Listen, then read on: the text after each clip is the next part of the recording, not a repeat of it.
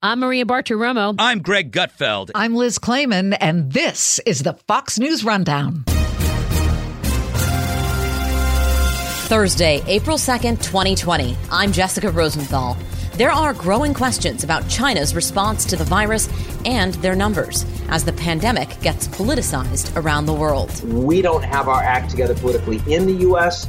Our allies are not following us, and the Chinese are actively undermining an effort to try to respond effectively. That is a very serious issue. I'm Dave Anthony.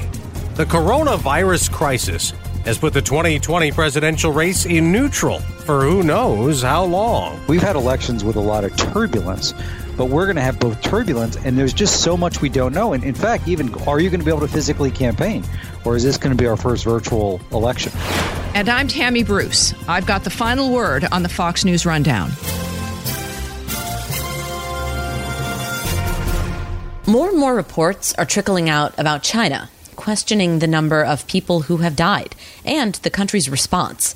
As we know, the Chinese doctor who blew the whistle on the virus was punished, forced to sign documents saying he lied about it all before he himself died from COVID-19.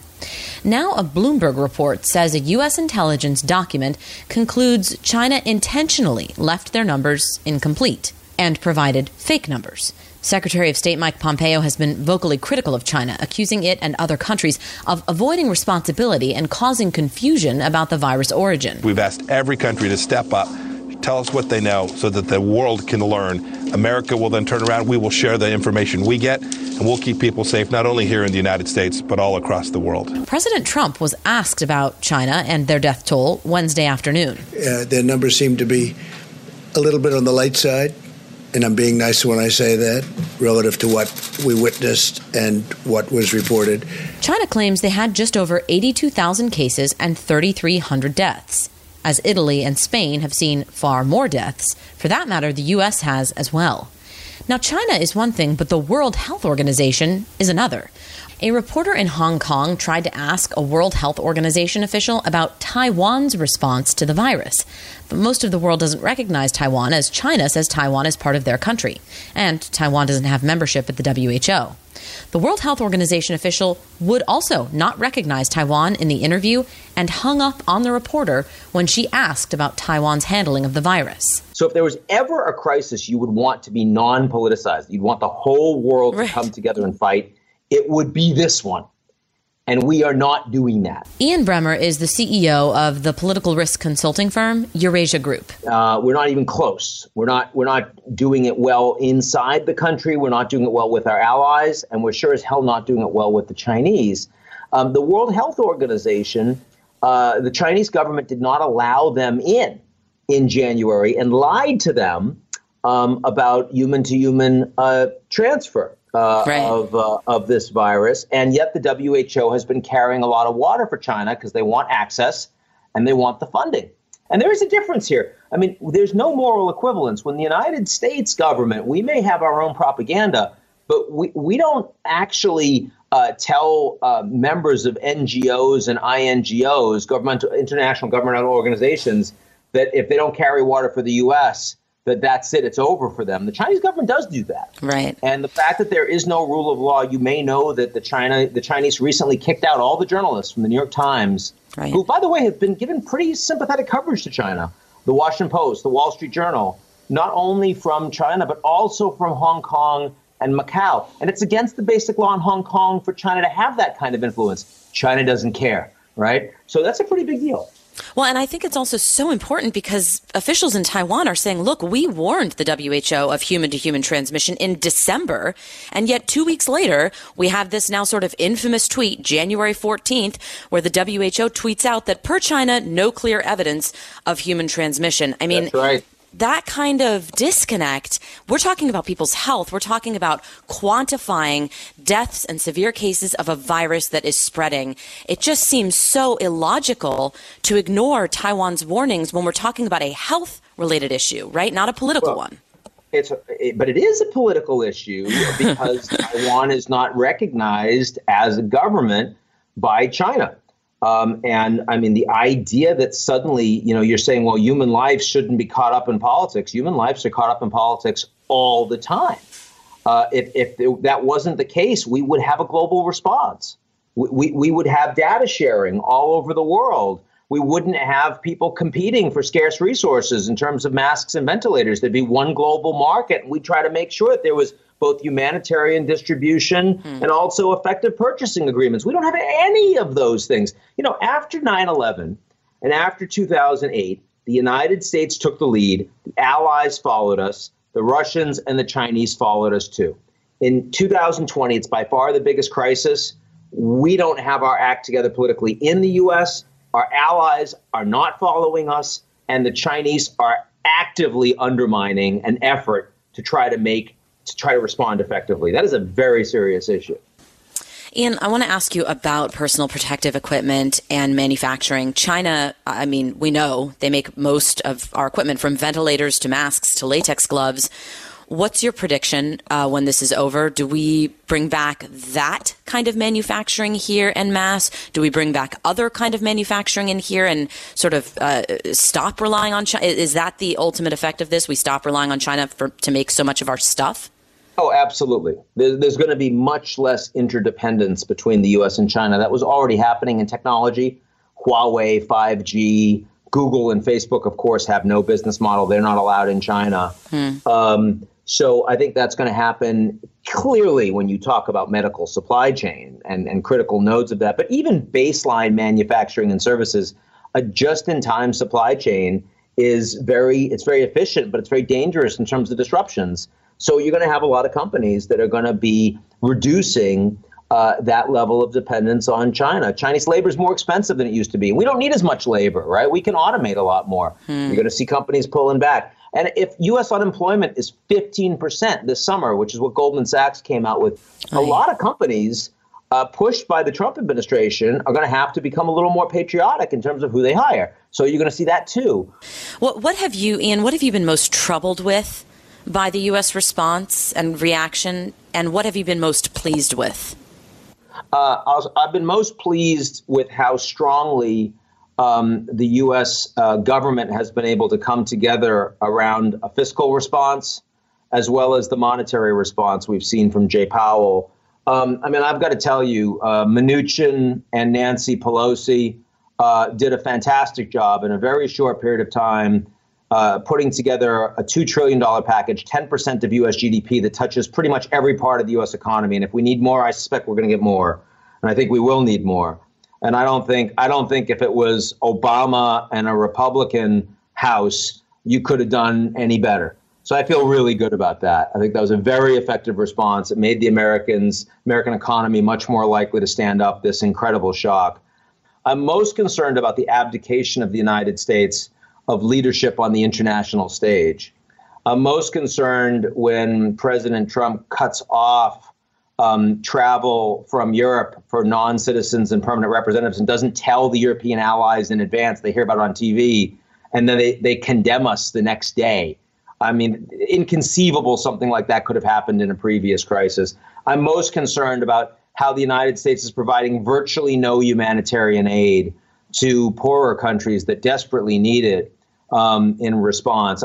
I'm most concerned about how the Chinese, despite the fact that they are responsible for this crisis, are running laps around us in propaganda and public diplomacy with other countries because the United States just is not there internationally. And I think that, that's really going to hurt us for a long time. I know a lot of Americans don't pay as much attention to the rest of the world, and especially not when they're hurting ourselves.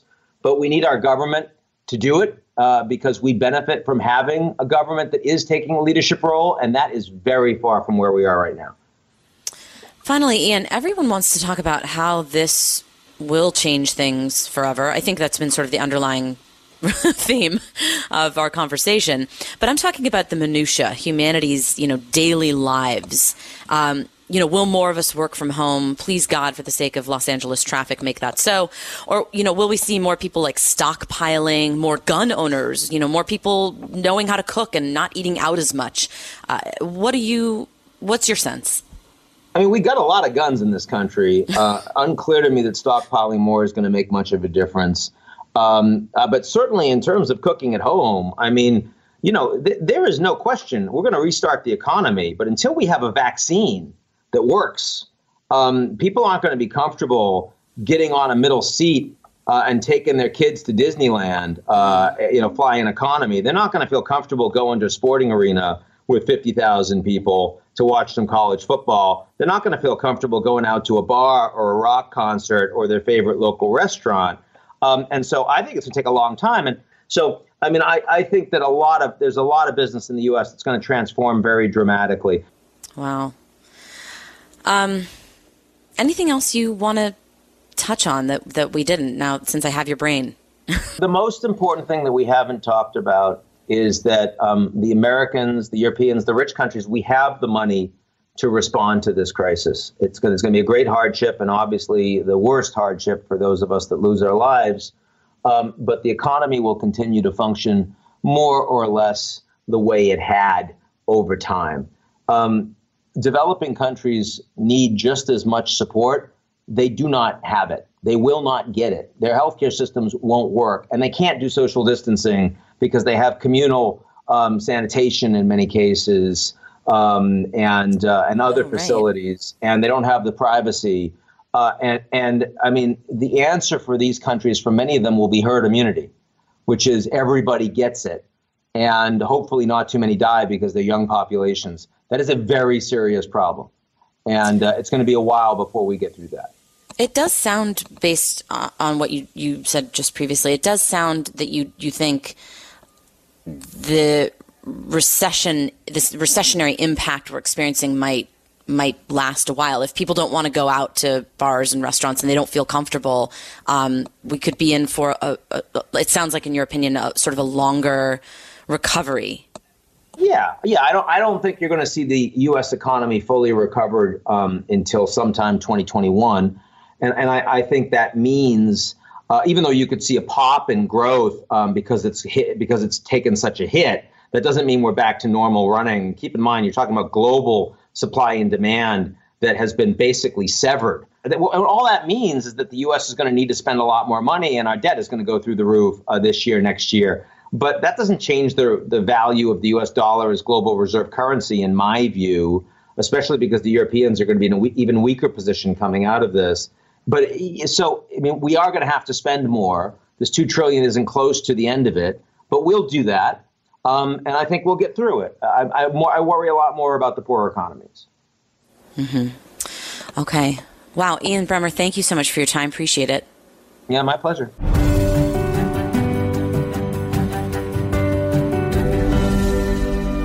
This is Tammy Bruce with your Fox News commentary coming up. The race for president has slowed to a crawl. No rallies, no primaries, with much of America shut down over the coronavirus. But President Trump remains in the spotlight. It's going to be a very painful, very, very painful 2 weeks. He and his White House task force are on TV every day. Our strength will be tested and our endurance will be tried.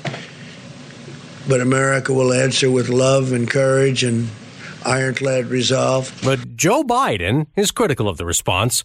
The Democrat keeps doing interviews from his home saying the president didn't move fast enough, so we're behind the 8 ball. And it's all about the president asking governors to thank him, to which Biden says, come on. Prompting Trump counselor Kellyanne Conway to tell Fox and Friends he's out there criticizing instead of saying, hey, here's what we did that we thought was effective. Why doesn't Vice President Biden call the White House today and offer some support? Hours later, Biden did offer to call President Trump to discuss coronavirus strategy. Hard to fathom in very unusual times. David Plouffe was Barack Obama's 2008 campaign manager and then advisor. He's also written 2 new books, including A Citizen's Guide to Beating Donald Trump. Now, we talked to David Plouffe before Biden's offer to talk to the president. In campaigns, the one thing you desire above all else is certainty if you're running a campaign. David Plouffe was Barack Obama's 2008 campaign manager, then advisor. He's also written 2 new books, including A Citizen's Guide to Beating Donald Trump. It may be the most uncertain presidential campaign we've ever had in the country. Wow. I mean, that's saying a lot because we go back, all the way to the founding of this nation. And there have been crises and presidential elections that occurred. Abraham Lincoln had to go through a re-election in 1864. Well, we had 1864. We obviously had both the 1940 race, which was a critical race right before World War II in terms of our involvement, 1944 during the war. But, we don't know if we're going to be living in a pandemic in the fall.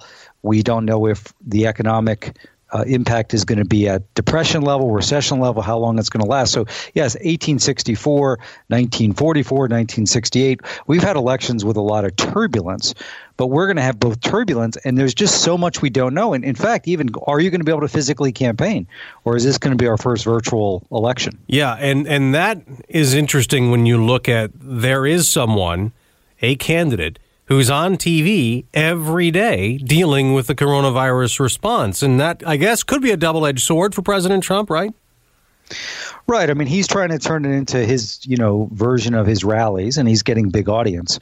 But I think at the end of the day, I mean, as each day transpires in April and as we lead into May, the death toll rising, the number of cases rising, the number of unemployed rising, the number of businesses shuttering. You can't blame Trump for the crisis, but I do think there's going to be more and more attention paid to our preparation and lack of preparation. So at the end of the day, he gets the audience every day, but he also may remind people every day, particularly as we get deeper in April, that, he downplayed this. There's a bunch of mistakes he made. So I think it is a double-edged sword. I think you put it really well. But at the same time, you have to be careful when you're Joe Biden or Bernie Sanders attacking the president and injecting politics into a time in which a lot of people are not interested in politics. Right. I'd say a couple things. So one, I think there are boundaries. So, but I'd say, so you do have to be careful. You can't have, sort of the stereotypical creepy negative ad on TV. But one, Trump, practices politics every day from the podium. Trump, in a way, opens up more criticism of his performance because of the way he performs every day. But yeah, I think if you're Biden, and listen, Biden's the nominee, our primary's over statistically. So I think what's going to be interesting for Biden is, yes, you want to talk to the country about what we need to do right now in the middle of the crisis. But I think increasingly people are going to be paying attention to how do we dig out of this economic hole? Are we ready for the next pandemic? And I think that's an opportunity for Biden to say, if I get elected president, here's what I'll be doing. Because whether it's Trump who gets reelected or Biden in his first term, their first term is going to be defined, particularly the first couple of years, by the economic overhang of this pandemic. That's something that you know very well, because in 2008, we were in an economic crisis. Barack Obama was elected, and that was the first thing and the only thing he had to deal with was trying to figure out what to do. Right. So, he was still able to pass health care and Wall Street reform and some other things. But yeah, that defined his first term. So I think Trump does the disservice by trying to suggest that the economy is just going to snap back. I mean, you talk to any business leader, you look at what any economist is saying, this is not going to be a V-shaped situation where we go down super fast and deep and we come back up equally fast. And so I think that again, if Trump wins re-election, 2021, 2022, maybe even 2023 is defined by digging out of a really deep economic hole, and the same thing for Biden. So that's exactly right.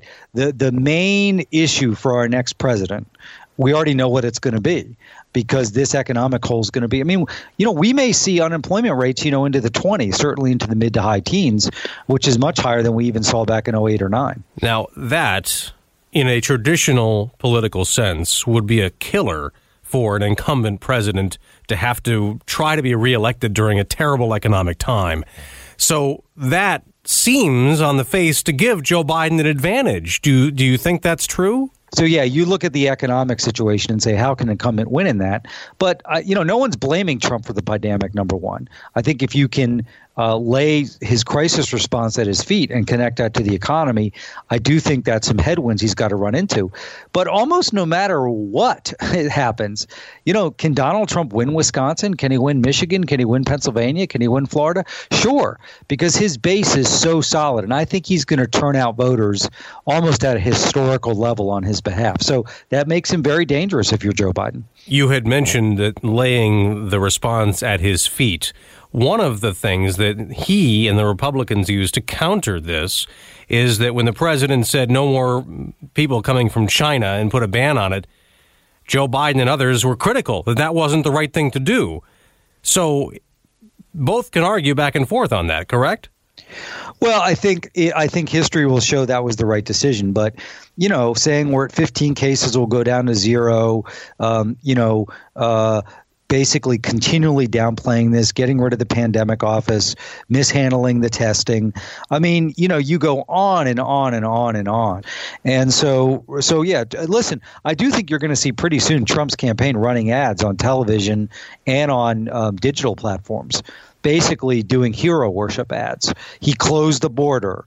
He's the one that's got the 5-minute test. I mean, they're going to be doing advertising. Well, isn't that, I mean, to be fair, though, those things are true. He did do that with China. He did with getting the FDA to quickly approve tests and different ways and a public-private partnership. He did help to increase the amount of testing because apparently the government wasn't well set up to deal with something to this size. Again, I think the cardinal sin here, the original sin, was not taking the threat as seriously as you needed to take it. Now we're playing catch-up. David Plouffe just said the Democratic race is over. That's not technically true. Bernie Sanders is still running and says there is a path for him to be the nominee, admittedly a narrow one. But the senator also maintains if he's not, he'll do everything he can to see that Joe Biden is elected president. There is no path. So, my guess is they're waiting to see ultimately what the final calendar looks like. So, as you know, a lot of states are now pushing their primaries from April and May into June. But no, I mean, Joe Biden's got an over 300 delegate lead. And in our proportional system, that might as well be 3,000. So there's no way for Bernie Sanders to make up the gap. So I'm not sure at this point what he's doing unless he's trying to figure out, okay, what is my exit strategy? Are there some concessions I can get in the Democratic platform? Can I get some of my staff hired in the Biden campaign? All those are fair things to do.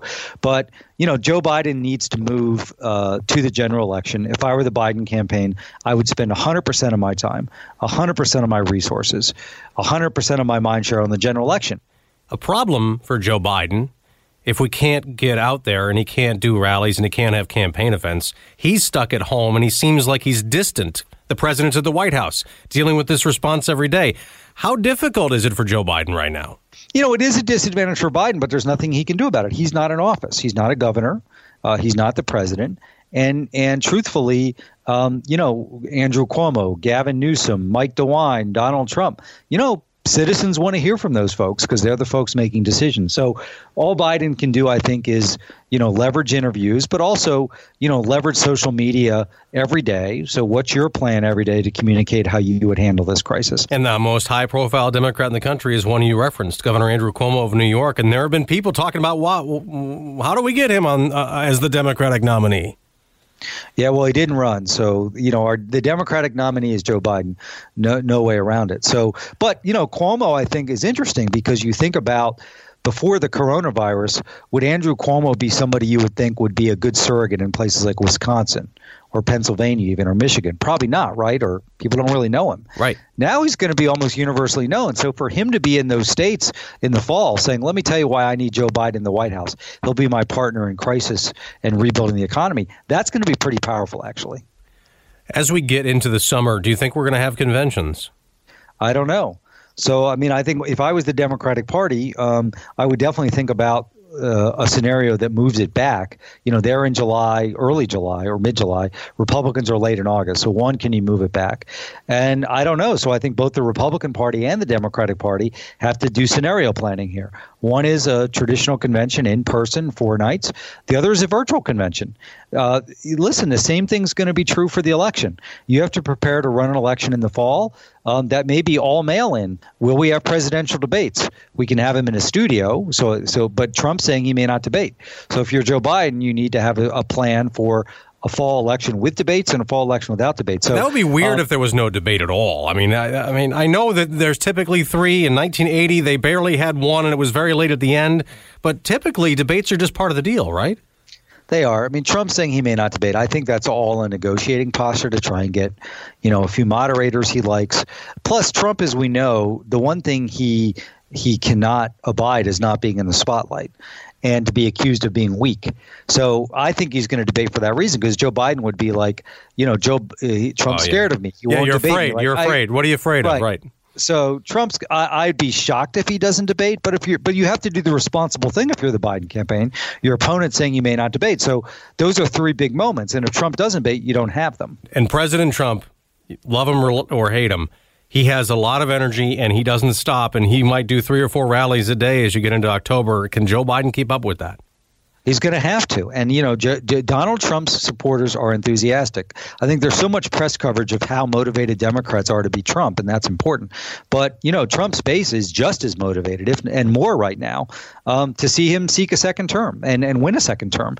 So that's a big, big, big concern. And I think there's a sleeping giant out there in states like Wisconsin, Michigan, Pennsylvania. There's a lot of people who look just like Trump's base who either weren't registered or didn't vote in 16. And the Trump campaign is finding them.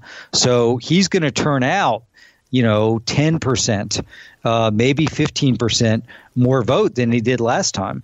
And so his high watermark is very high. And the Democrats are going to have to put a lot of vote on the table to beat him. David Plouffe, 2 books, A Citizen's Guide to Beating Donald Trump, also Ripples of Hope, your guide to electing a new president. Thank you so much for joining us. Thanks for having me.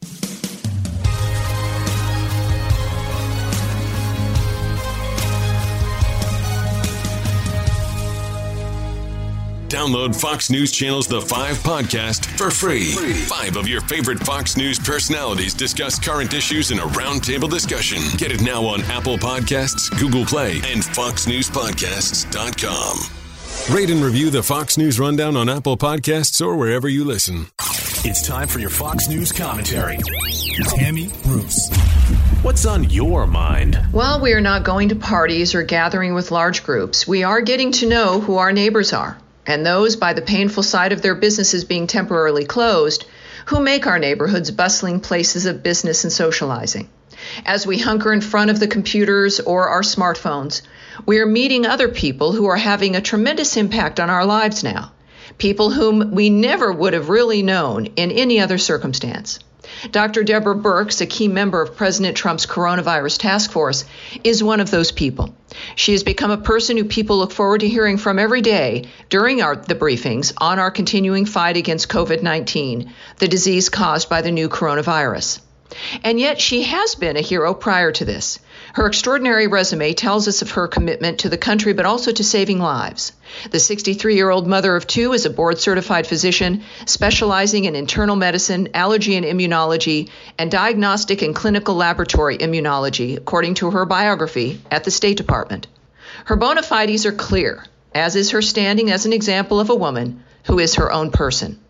Not surprisingly, despite the fact that she has devoted her adult life to saving lives, primarily anonymously versus so many who pursue a public-facing career, the legacy media and the left in general have decided that Dr. Birx is no longer in favor and must be mocked and marginalized. Why is this?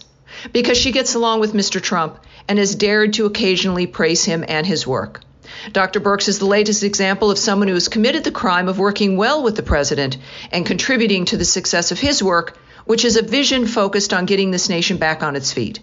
Despite this being a time of crisis for the nation, the New York Times is reliably trying to set the usual divisive and caustic tone so preferred by the left. In a recent article, it offers up a melange of gossip, sniping, and whining, implying that Dr. Birx has succumbed to some sort of mind control unleashed by Donald Trump, rendering her weak and untrustworthy. The tweets of Maggie Haberman, one of the 2 reporters on the article, makes clear the bias and intention of the piece. Promoting it, she wrote, quote, "An astute Trump advisor once described the president as turning people, so they start to adopt his views. In a binary, Trump sees as him versus media. Some fear Dr. Deborah Birx is the latest example." As opinion writer Stephen Miller noted on Twitter about the Times smear of Dr. Birx, quote, "The New York Times is actually running a piece that a woman with an MD, BS, rose to the rank of colonel in the U.S. Army, was Barack Obama's World AIDS coordinator, was awarded the Meritorious Service Medal and the Legion of Merit, has been brainwashed and hypnotized by Donald Trump." There have been attempts to pit Dr. Anthony Fauci, also a lead on the coronavirus team, against the president. What you don't see or hear are suggestions that he doesn't know what he's doing or is not in control of the choices he makes. No, that denigration is reserved by liberals for the woman on the team who is enjoying the respect of Americans and the president. The good news is Dr. Birx and other Americans who have committed themselves to the health and well-being of this nation remain steadfast and focused on her work. Getting to know her and all the heroes who continue to work securing our future has been inspiring. While the small-minded and cynical choose to attack those who are helping because it might make Mr. Trump look good, Americans across the board recognize what really matters in this time of pandemic, and it's about coming together and lifting everyone up. You've been listening to the Fox News Rundown. Stay up to date by subscribing to this podcast at foxnewspodcasts.com. And for up-to-the-minute news, go to foxnews.com. It's the latest from Fox News Podcasts, The Campaign with Bret Baier, with updates from reporters on the trail and in-studio experts. Bret keeps you informed on the 2020 race. Go to foxnewspodcasts.com and download The Campaign with Bret Baier now. This is Jimmy Fallon, inviting you to join me for Fox Across America, where we'll discuss every single one of the Democrats' dumb ideas. Just kidding. It's only a 3-hour show. Listen live at noon Eastern or get the podcast at foxacrossamerica.com.